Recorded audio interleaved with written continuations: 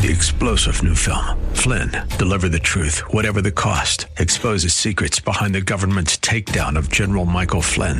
Flynn knew what the intel world had been up to. He ordered the first audit of the use of contractors. This set off alarm bells. He told the truth. He was the most dangerous person for Donald Trump to hire. They had to get rid of Flynn. Flynn, deliver the truth, whatever the cost. Available now. Watch it today. Go to salemnow.com. salemnow.com. Welcome to Caregiver SOS On Air, presented by the WellMed Charitable Foundation, a program providing help and information for our caregivers who are vital to the health and welfare of so many people in our community. You can hear Caregiver SOS on air Sundays at 6 p.m. on 9:30 a.m. The Answer. And now, here are your hosts, Ron Aaron and Carol Zernial. Well, thank you very much, and welcome to Caregiver SOS On Air.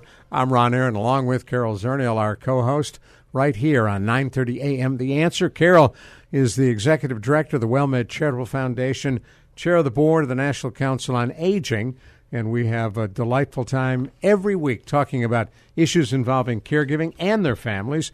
And we've got a fascinating guest coming up in just a few minutes, Mama Peaches. Mama Peaches. I'm sorry that I did not get the opportunity to meet Mama Peaches, but it certainly is a delight to have Charles Chaney. Charles Chaney. Or Christopher Charles Chaney. Yes. Three first names. On the air with us today. And we'll be talking with him in just a few minutes. But before we do that, in fact, one of the issues that I know he'll bring up when it comes to caregiving is the whole question of you never have enough time. You're always out of time. You're always a squirrel on a treadmill. So how do caregivers do a better job of time management? Well, this was an article I saw, came from Adam Richardson, and he was a guest contributor at caring.com. And so I thought some of these were pretty good.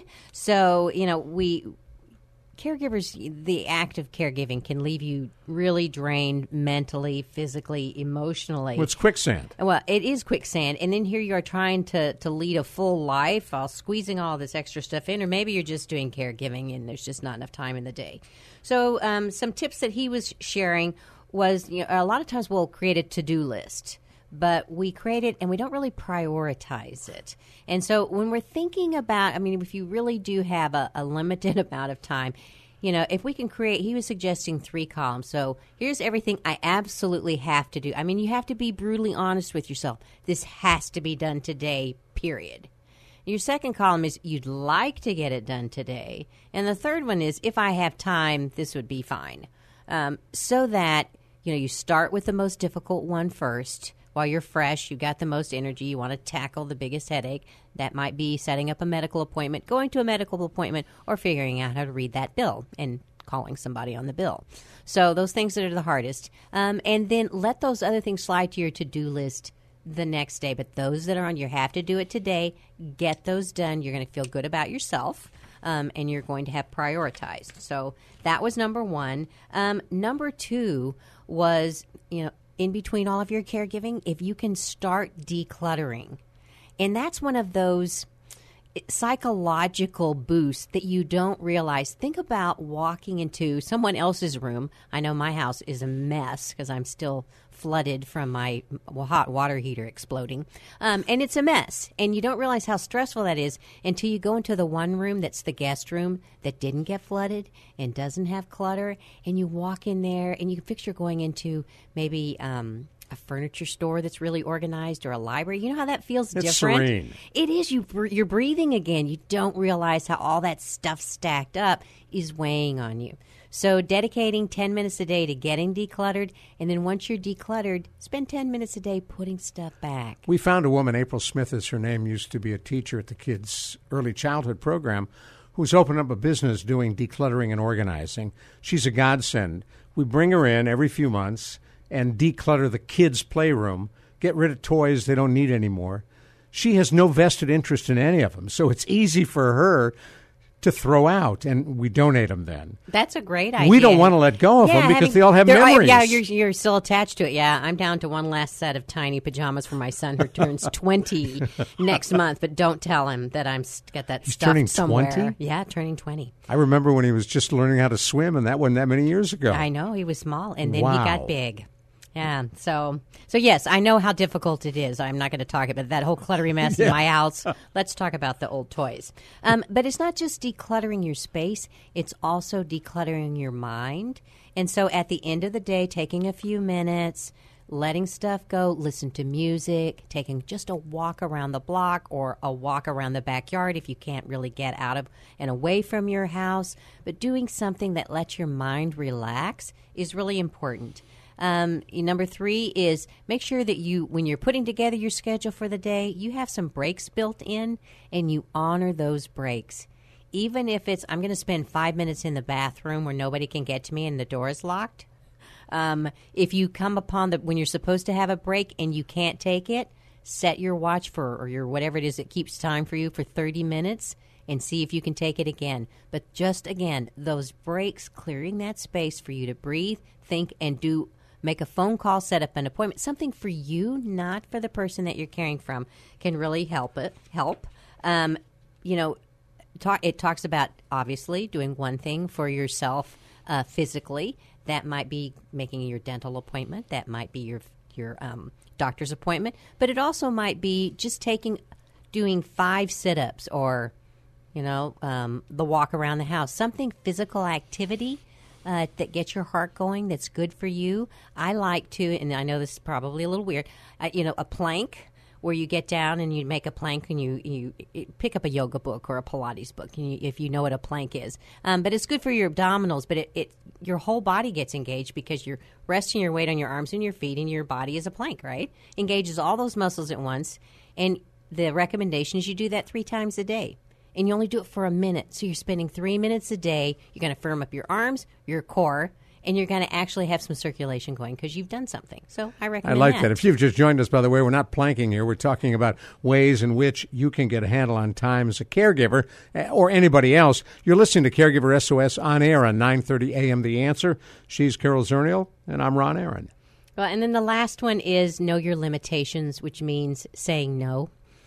When you need to. Boy, that's a tough one for some people. That is a real tough one. And that might involve, just like your declutter specialist, that might involve getting somebody else, a friend, a geriatric care manager, somebody else involved in your life to help you learn to say no. Because you can't do it all. You just can't. And saying no in the beginning solves the problem of having to say no later after you've said yes. I know. See, and you were talking about difference with children. You're not really supposed to say no to your children. Instead, you have to find ways to reframe it and be positive. But in the caregiving world, you got to learn to say no. I like that. Up next, as we talk about things that may help your life, and this may be one that'll scare the bejeebers out of you, 3 surprising things that increase risk of dementia.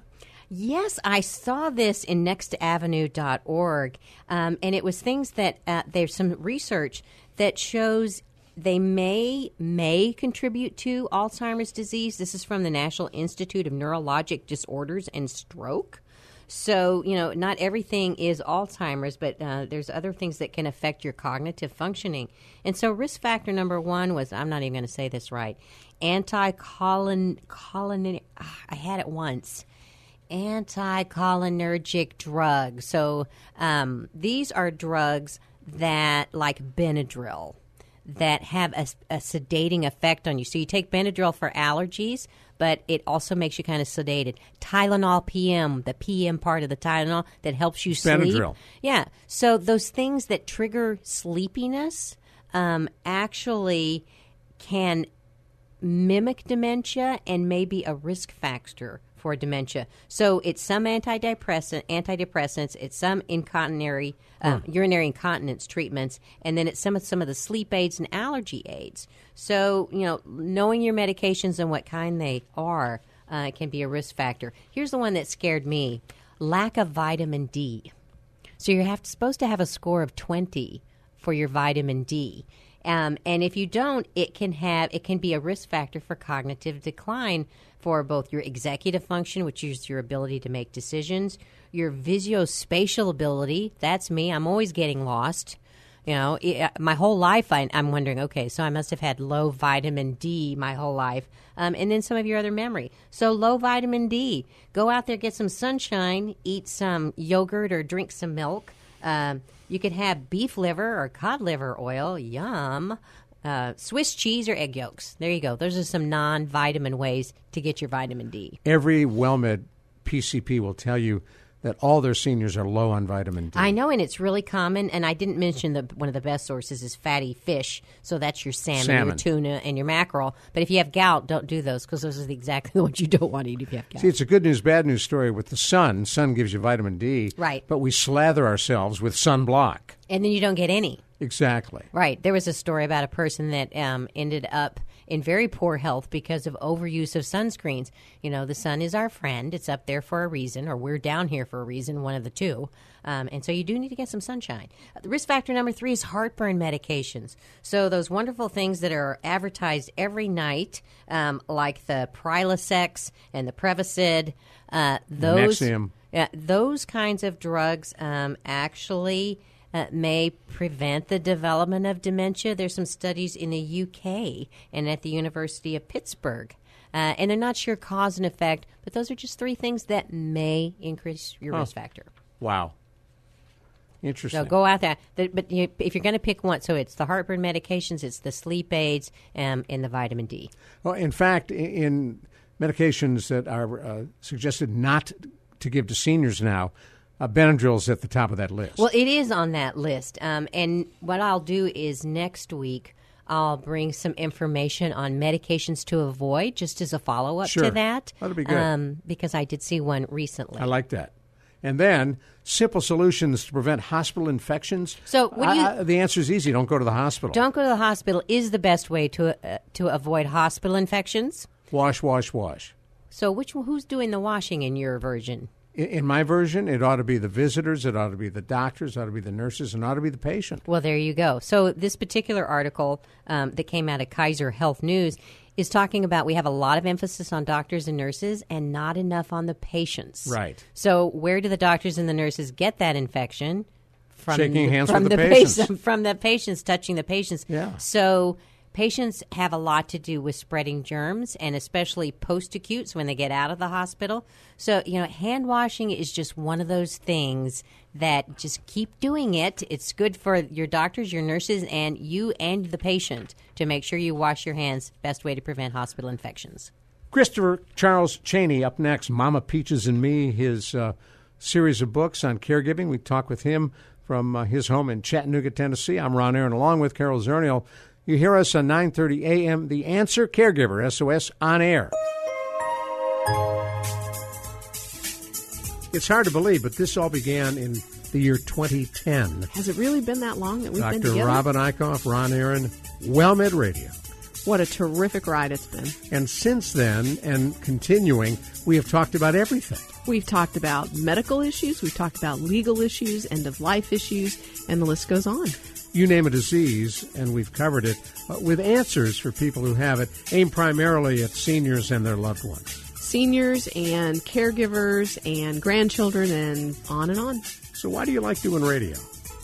Well, I love spending time with you, Ron. Oh, thank you. That's one of my favorite parts. Well, I appreciate But that. I like educating, and I like educating patients and family members. There's so many things that we can do with this outreach. So listen to WellMed Radio and get healthy. Ron Aaron, Dr. Robin Eichhoff. We come to you Sunday afternoons at 5 p.m. on 9:30 a.m. The Answer. This is Sam Donaldson. 50 years in the news business taught me that each day brings a new story. Retirement is just the beginning of a lifelong adventure if we keep learning, stay active, and give back. All secrets to healthy aging. That's what Oasis is about. Explore our history, take a fitness class, tutor a child. It's your time to try something new at Oasis. Call 210-236-5954 or oasisnet.org/San Antonio.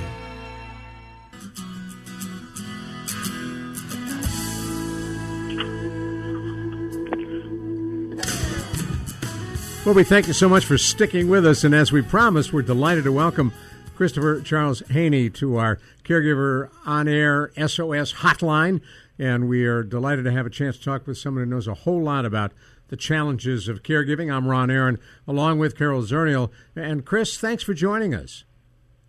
Thank you. It's my pleasure to be here. I was telling you off the air that a part of the bio that we picked up on you really piqued our curiosity. It says, after 20 years of executive management and one brutal downsizing with my federal employer, I decided to retire early. Who are you working for, Christopher? I was working for a utility agency, and I was working as a senior program manager for an acquisition purchasing program. Which means you were busy buying stuff?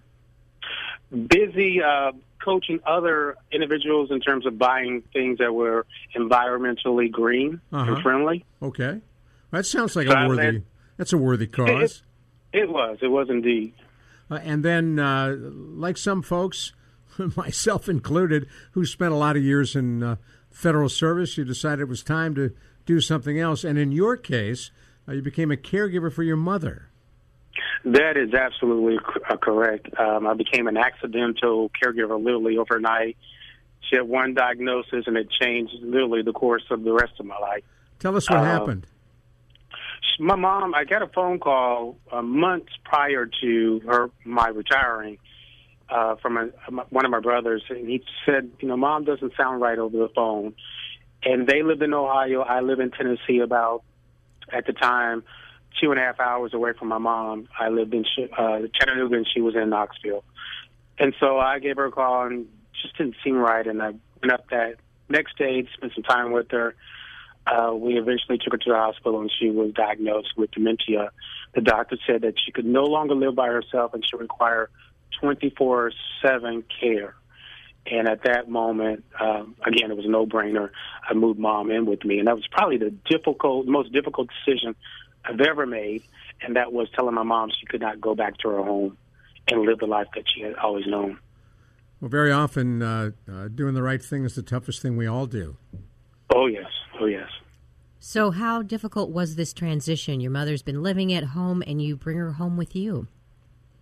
Oh, my God. It was a nightmare for the both of us. Mom, she had always been a very independent and feisty lady.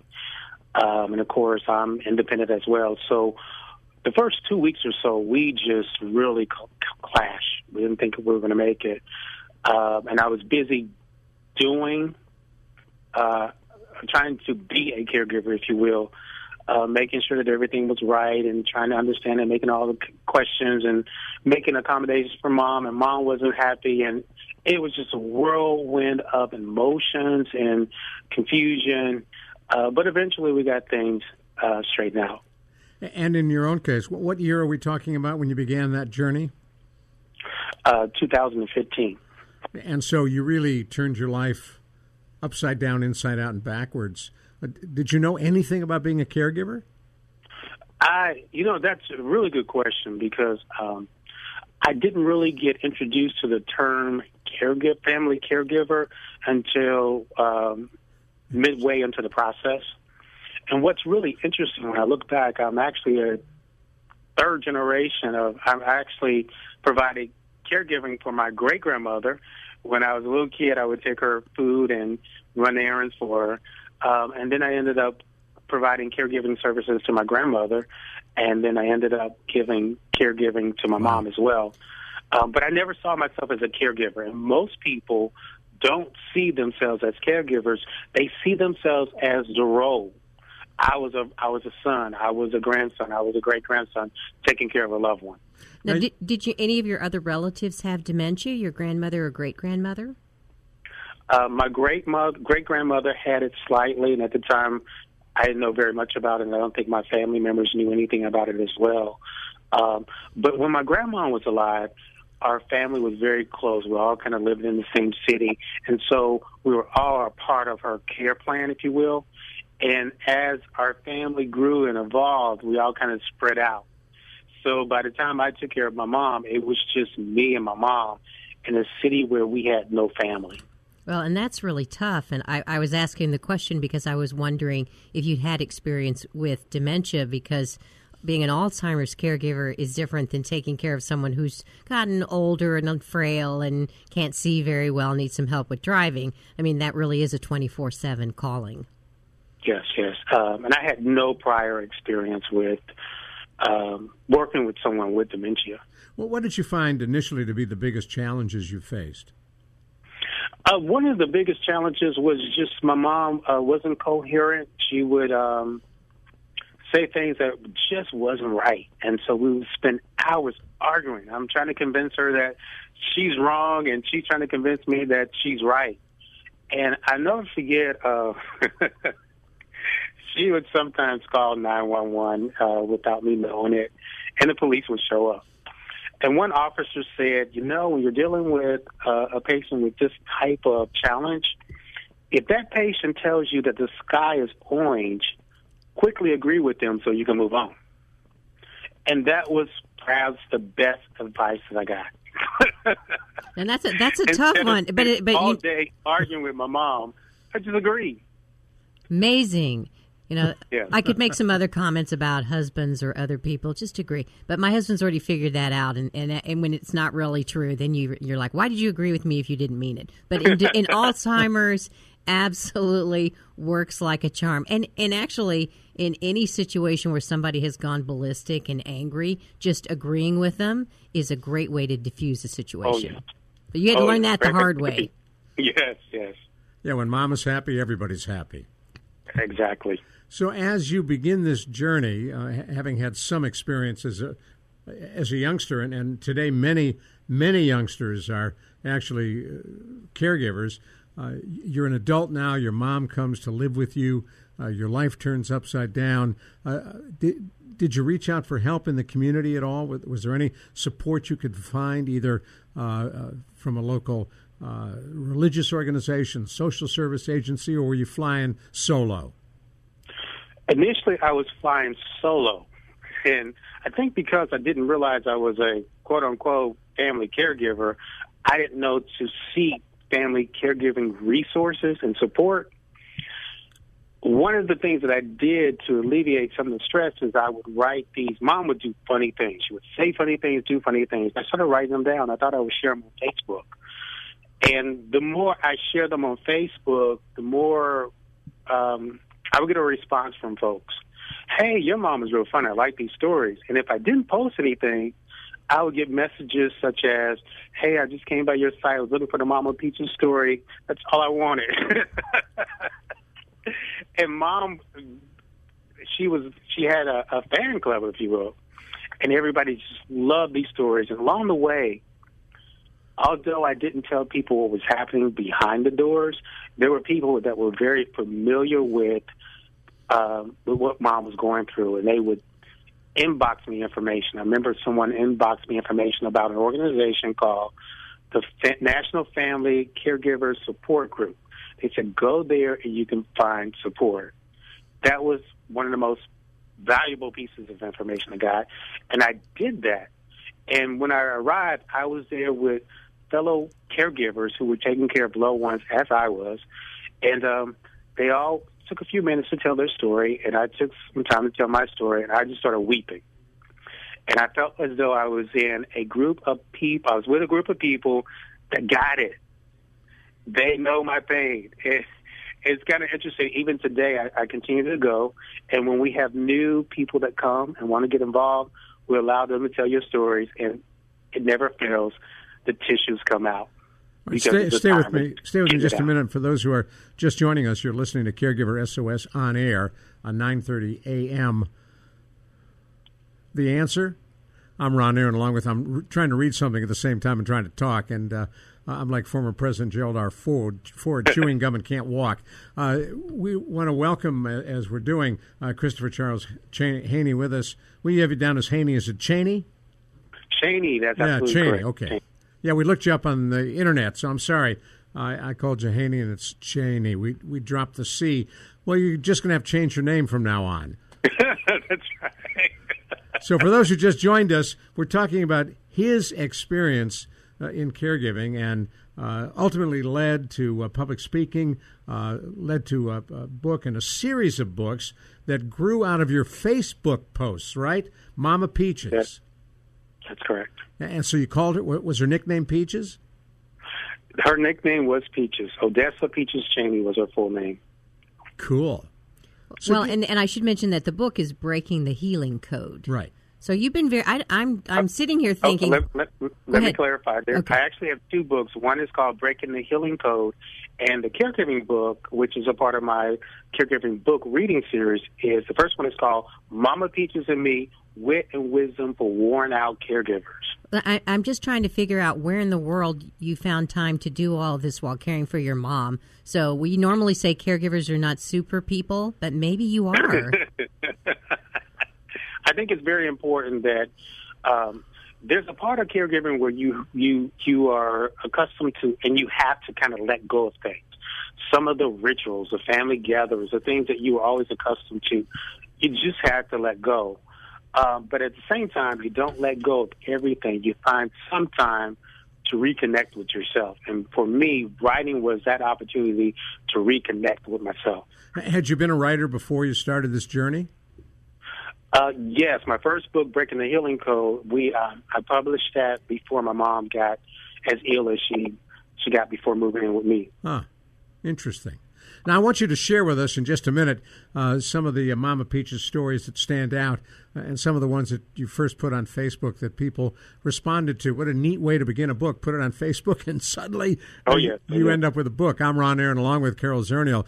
You're listening to us on 9:30 a.m. The Answer, Caregiver SOS on Air. We're talking with Christopher Charles Cheney, and we're delighted to have him with us as we spin the stories of his journey in caregiving.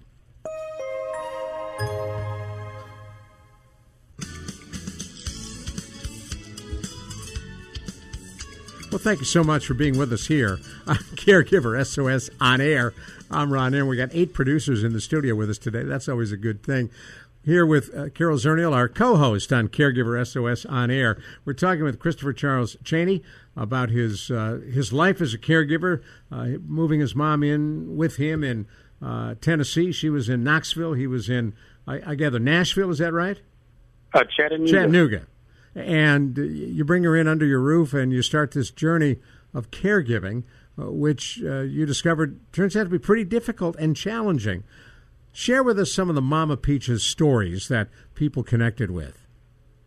Oh, there were so many. There's one, and it's quite interesting when I run into people. Everybody has their favorite Mama Peaches stories that they want to tell me about, as though I didn't write the book, but I just started laughing. But the book has 19 stories, and there are actually more, and I'll include the others in future books. Without giving too much away, there's a popular one with called Lights On. There are a couple stories about Mom was an avid cigarette smoker, and so you'll read stories about me chasing my mom around the house, trying to get her to stop smoking, or her sneaking to purchase a pack of cigarettes at the store, and I didn't know anything about it. So they're very, very funny stories, and caregivers particularly love the stories because they're able to laugh at recognition. Mom's just a lovable woman that everybody can relate to.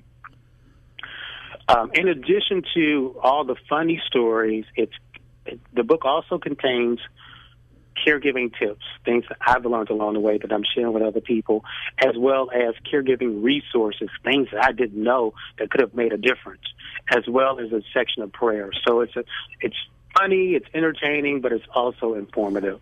What were some of the tips that you wish you had known when you began the caregiving journey? Oh, there's one. I told you one earlier. Agree. Yeah, agree. Yes, you're right. Yeah, I love that color of orange in the sky. Yeah. And the other, I know, right? And one of the other things I learned was when dealing with a patient that's going through dementia, you often have to make sure that you don't overwhelm them with choices. I remember one morning we finally got a doctor's appointment. Mom had taken a shower. She went into the bedroom, and I was waiting for her to get dressed. And it was taking a long time. I kept knocking on the door. Mom, are you ready? I'm getting dressed. And so after a while, I knocked, and I slowly opened the door, and she was just sitting there looking at the closet. I didn't understand it at the time, but oftentimes when you're dealing with, again, people with dementia, they can get overwhelmed by choices. And so what I learned, rather than telling my mom, hey, go get dressed, and there's a closet full of clothes, and she's looking at all these clothes, she's got all these options, she can't process it. if I had pulled out 3 outfits, it would have helped her make that decision. So that was a lesson I learned. And that's really valuable from 2 perspectives. One is limiting the choices, but 2 is actually still giving choices. So a choice of 2 or 3 things for something with dementia helps give them that feeling like their decision making. It's you're helping them feel good about themselves, but you've limited it to something that's manageable. Very good point. Very good point. It's interesting. We do that. We have a little 5-year-old girl. We do that with Reagan. You want to wear the blue shirt or the yellow shirt? And does that work? Or she wants the purple shirt? She wants the purple shirt. I thought you got it. Yeah, exactly. What else did you pick up, tips that you pass along? And the more you give us, the more people are going to want to buy your book. So don't be afraid to give some of these away. Oh, believe me, I'm willing to give them all away because, again, I don't want anyone to go through what I went through. If you're going through it without any experience, blindsided, you will run into a lot of difficult situations. One of the things I like to caution people to be mindful of is be prepared for strained relationships. I have 3 siblings that live in another state, but somehow in my mind I thought that they will be involved in the process. It sounds like that was in your mind. It was in my mind. That's what I expected them to do. I expected them to call and maybe come down for a weekend or 2, or I just expected them not necessarily to be there every day, but to give me at least the illusion that they were concerned and involved. By my definition, I didn't think that they were involved enough. But one of the things I've learned through the process is that people will deal with it differently. And so you have to recognize that. You have to give people kind of the space to adjust. If I could go back, I think that I would articulate more of what I actually needed. One of the things about caregivers are we're so used to doing it ourselves that when someone comes along and asks, hey, what can I do? We're like a deer. Just staring at him going, It's like, oh, my God, I can't process that. So being prepared and asking for help, I think, is a really big tip or two things here. Be prepared for strained relationships. You may not get the support from friends and families that you thought you may get. And also be prepared or manage to have the strength to ask. So did your family members step up? Were you ever able to articulate it, and did you get any kind of a response? I did get one brother to come down to spend a weekend with my mom and myself, and he didn't do a whole lot, but just his presence there really helped. Well, now, is your mother still alive? She did pass away, unfortunately, and unexpectedly. So I had a tough time making that adjustment as well because after we buried her and I came back, we buried her in Ohio and I came back, I woke up and I was just walking around the house in a daze because I was always so used to making sure she had a meal, making sure she had medicines. My life was about Mom, and she was no longer there, and I felt useless. I felt like there was nothing I could do. In fact, I got so depressed, I wanted to give up. And I think that former caregivers often go through that process where, especially if you're not surrounded by loved ones, you just, because you lost everything that meant anything to you. In my case, it's my mom. But I couldn't give up, and that was because I didn't know how to give up. I had a mom who didn't teach me to give up, and I believe that God created me as a vessel not to give up, and He wouldn't allow me to give up until I actually accomplished the goal that He has for me. Well, I think you've made a really good point that caregiving, even, especially when it ends abruptly and unexpectedly, that there is that feeling of, my whole life was involved in caregiving. Now what do I do? And so, I think that's good advice for a lot of programs that are out there in the country that work with caregivers, is to have something for caregivers post-caregiving, as we say, that can help make that transition back to what other people call normal life. Yes. Now, have the Mama Peaches books and your public speaking filled that void? It certainly has. I'm also a certified caregiving consultant, so I help family caregivers develop simple solutions to help them manage their caregiving lives. And I also provide advocate services for organizations that care. So I'll go out and I'll do educational training programs for churches and communities and organizations. I also use my published books, artwork that I create, and plays for also creating the message, promoting the dialogue all around caregiving. So you've written plays? I'm working on a Mama Peaches play. Oh, that sounds great. That's cool. Yes. Just for the title, I'd go see it just because it's called Mama Peaches. Who do you envision playing Mama Peaches? You know, we have a story. There's one of the funny stories my mom and I are talking about. I tell her the story that I'm writing a book, and she uses some choice words and says she can write her own book about her own life. And so we're going back and forth about who's going to play Mama Peaches. And I said, well, who's going to play me? And she has her thoughts. And I'm throwing out some names, and it's kind of interesting conversation. So I'm not sure as of yet. All right. So if you could pick anyone, because you do get the residuals based on who ends up playing in your mother in the movie version and yourself. So anybody on the top of your list? Angela Bassett, maybe. Oh, good choice. I can think of someone. Yeah, Angela Bassett. Good choice. Yeah. Okay. And for you? Oh, that's a tough one. All right. We'll let you think about that one. There's some. I'll work that out. I know there's some good choices out there. So since you're I'm sorry for the loss of your mom, but and since she has passed and you've moved on, are you still in the learning mode? Do you still talking to other caregivers and working with churches? Do you still feel like, wow, that's something else, I'm learning about caregiving? Oh, absolutely. There's not a day that goes by that I'm not learning something. And I think that's the beauty of being in the caregiving arena now as a professional caregiving consultant. I do want to say sometimes, especially when caregivers lose an individual like I did, I was struggling. I didn't know if I wanted to go back to corporate America. I didn't feel led to go that way. And then I met someone. I went to an organization, actually a conference, and I was talking with former caregivers, and many of them said, hey, we couldn't go back. We're an entirely new person now.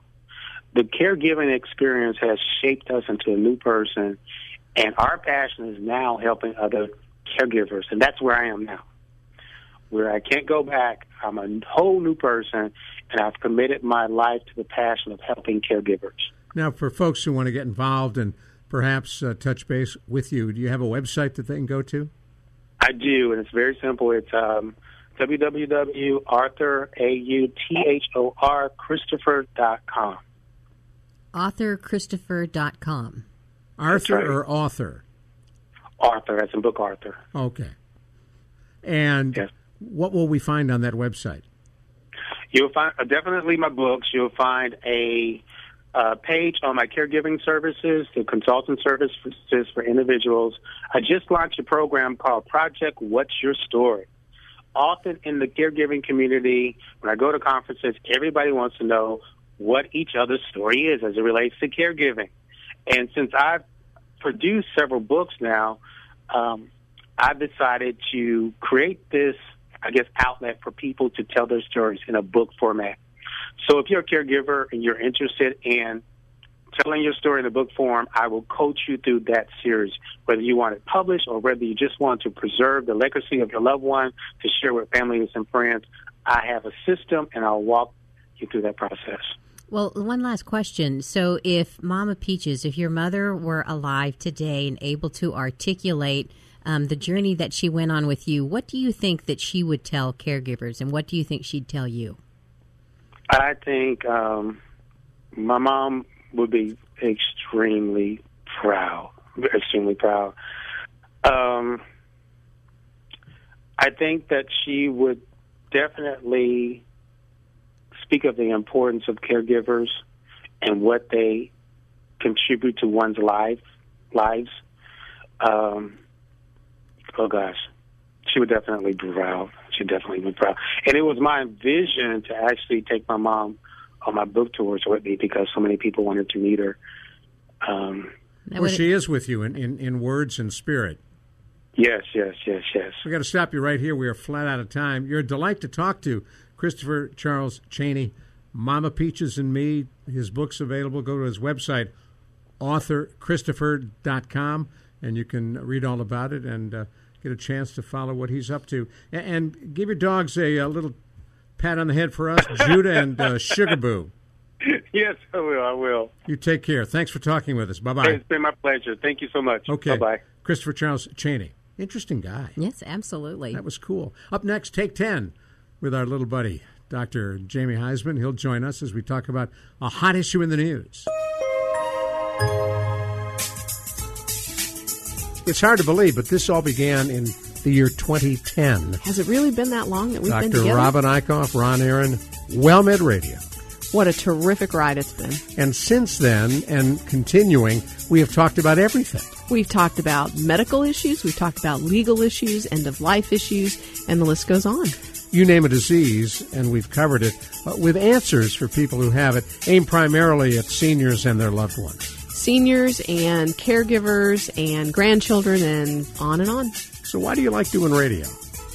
Well, I love spending time with you, Ron. Oh, thank you. That's one of my favorite parts. Well, I appreciate that. But I like educating, and I like educating patients and family members. There's so many things that we can do with this outreach. So listen to WellMed Radio and get healthy. Ron Aaron, Dr. Robin Eichhoff. We come to you Sunday afternoons at 5 p.m. on 9:30 a.m. The Answer.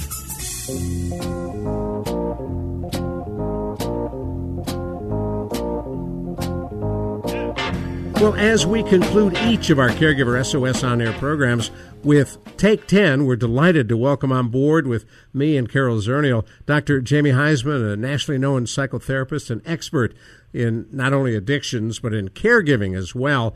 And we're delighted, as Carol tossed out a topic off the air, to share it with you now. Dr. Jamie often talks about the three-legged stool, balancing the elements involved in caregiving. And Carol, that's a pretty good topic. Well, I think about it a lot because Jamie talks to us about feeling out of balance. We know as caregivers we do feel out of balance, and why, just why does that happen? So Jamie, tell us, what is that three-legged stool that you talk about?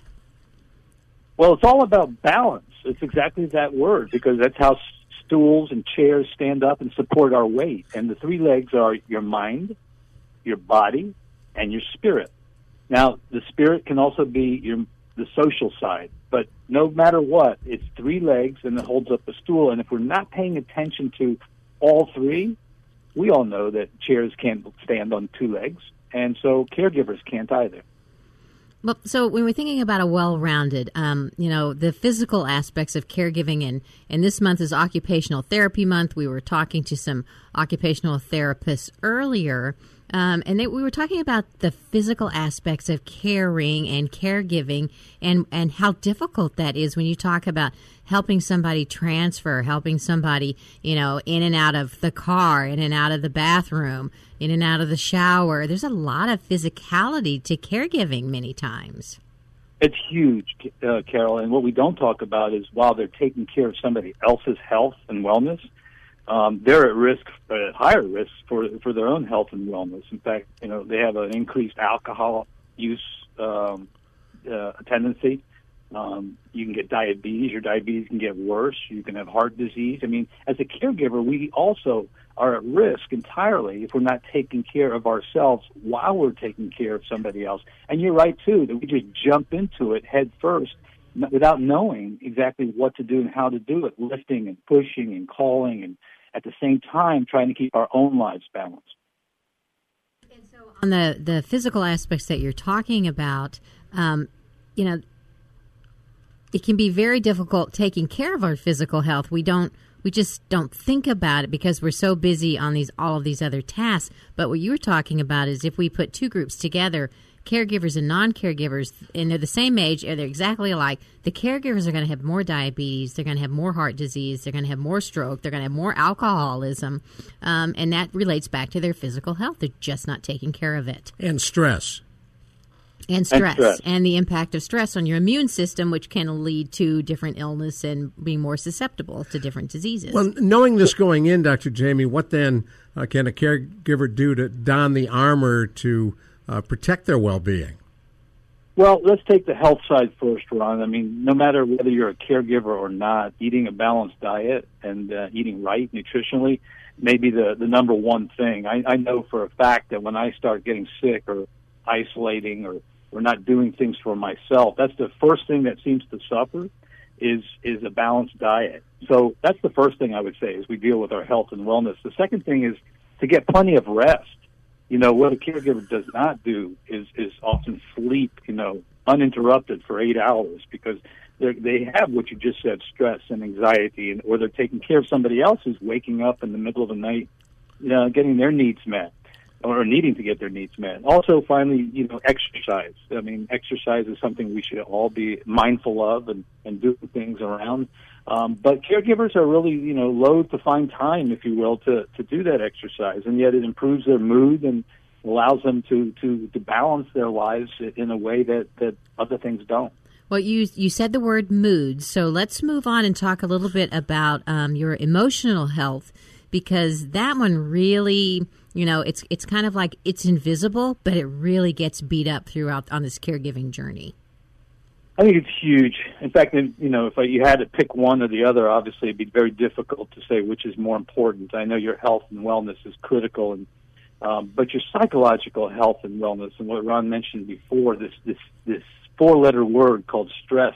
I know it's 5, but it's always going to be 4 in my world. Stress and anxiety and how it plays on our existing issues as a human being. We tend to shift from a human being, go to the human doing, and not at all look at our own psychology and what it's doing to us and the issues of grief and potential loss. So the first thing I would say, Carol, that you have to do for the second leg is get yourself extraordinarily good support, whether that comes in the form of a therapist, a coach, a geriatric care manager. Make sure you don't do this alone. Now, if you've just joined us, you're listening to Take 10. We conclude each of our Caregiver SOS on-air programs with Dr. Jamie Heisman, Carol Zernial, and me, Ron Aaron, talking about a topic of interest to caregivers and families, and the one we are taking up right now is balance in caregiving, the three-legged stool. And you mentioned, Carol, the emotional side, and there is a tremendous emotional stress, using the word stress again, put on caregivers. Well, there is, and as Jamie has mentioned, you're also bringing along the baggage of all of those familial relationships that you've had over the years. So if you never got along with your mother and suddenly you're taking care of your mother, you're not all of a sudden going to be best friends, right, Jamie? No, absolutely not. In fact, the triggers and cues will start coming fast and furiously for that family of origin issues we call the childhood issues that were never resolved. So now not only are you taking on helping somebody who you may or may, you may have mixed feelings about, but you're doing it full time, and it's going to trigger clinical issues that are desperately going to need attention. So you start running the same verbal scripts you had as a kid with your mother. You do. What we'd say is you tend to recreate your dramas and traumas until you intervene on them, which is basically a clinical way of saying, go get some help, because you're probably going to create a pattern that happened in childhood when you become a caregiver if you don't. Well, and you also talk a lot about guilt, and that can creep up on us. We're not doing enough. We're doing too much. We resent it. What's the role of guilt in caregiving? Well, guilt is a diagnostic indicator. I think when guilt is high, it's saying to ourselves we're not doing enough for ourselves, meaning that there's a correlation in psychology between guilt and self-esteem. So the higher your guilt, usually the lower your self-esteem, and the higher your self-esteem, usually the lower your guilt. So it's a real barometer or a way to actually see or experience, if you will, how well am I actually taking care of myself in this caregiving experience? Guilt is one of those words, we know it when we see it, but what is it? What's happening? What causes guilt? Well, obviously guilt is, it could be cultural, Ron. It could be religious guilt. It's obviously things that we don't think that we do right. In fact, there's shame and guilt seems to be often connected. We're not doing enough. maybe we could actually help this person that we love so much in terms of their disease, but really we can't. And so by not being able to let go and not being able to turn this over and not being able to take care of ourselves in the process, we tend to get this magical thinking that we are deities or our gods and can actually do something about it, and we get lost in our thoughts. And so guilt is really about that, not, thinking we're not enough. Well, in this last minute and a half that we have left, talk a little bit about the social or spiritual side of caregiving, and what is that? What does that look like? Well, since spiritual has so many connotations to it, I'm going to start with the social first, and we can work our way there, because social is about connecting, and I think it's the biggest issue for elders, seniors, caregivers today. That when we isolate, we actually are doing more harm to ourselves, our mind, body, and spirit, than we think. And we have to be connected. And the beauty of getting connected and the beauty of being in a social setting is to pick up a phone and call and look for a support group. I think caregivers vitally need, the first order of concern, a group of people that truly understand them and know what they're going through. Now, speaking of that, you have a new support group starting up with the Teleconnection program. We do. We have a free telephone support group. We're looking for members right now, so if there's any caregiver that's listening that would like to have an easy way to connect with other caregivers on the telephone, go ahead and check out our website at caregiversos.org, and you can get signed up. And it's free. Dr. Jamie, thank you. Fascinating, the three-legged stool. What do you think of a support group on the phone? I think it's that's fascinating, in and of itself. I think, frankly, the beauty of always being on. I prefer people to be face to face, as Carol does as well. There's nothing like that, nothing substitutes for that. But if you can't get there, get the Lily Pad, which is actually on the phone. You can stay anonymous. Okay. You can actually be honest with your emotions. It's a perfect thing. Congratulations, Carol. Bingo. Stop you right there. You're listening to Caregiver SOS on air. Ron Aaron with Carol Zernial and Dr. Jamie Heisman. We're on 9:30 a.m. The Answer. You've been listening to Caregiver SOS on air, presented by the WellMed Charitable Foundation. Email suggestions and comments on this radio program to radio@wellmed.net. And join your hosts Ron Aaron and Carol Zernial for another edition of Caregiver SOS on air on 9:30 a.m. The Answer. 3-star General Michael J. Flynn, head of the Pentagon Intelligence Agency, knew all the government's dirty secrets. He was one of the most respected generals in the military. Flynn knew what the intel world had been up to. He understood its funding. He ordered the first audit of the use of contractors. This set off alarm bells. The explosive new documentary, Flynn, Deliver the Truth, Whatever the Cost, uncovers the facts behind this scandal. Flynn told the truth. He was the most dangerous person for Donald Trump to hire. I find out the worst enemy that I'm going to face in my life is right here in America. They took my assessment and they wanted me to change it. And I was like, I'm not changing it. They had to get rid of Flynn. With in-depth interviews, archival footage, and never-before-seen personal records of the man behind the headlines. I just felt like I was drowning. Flynn, Deliver the Truth, Whatever the Cost. Available now. Watch it today. Go to salemnow.com. salemnow.com.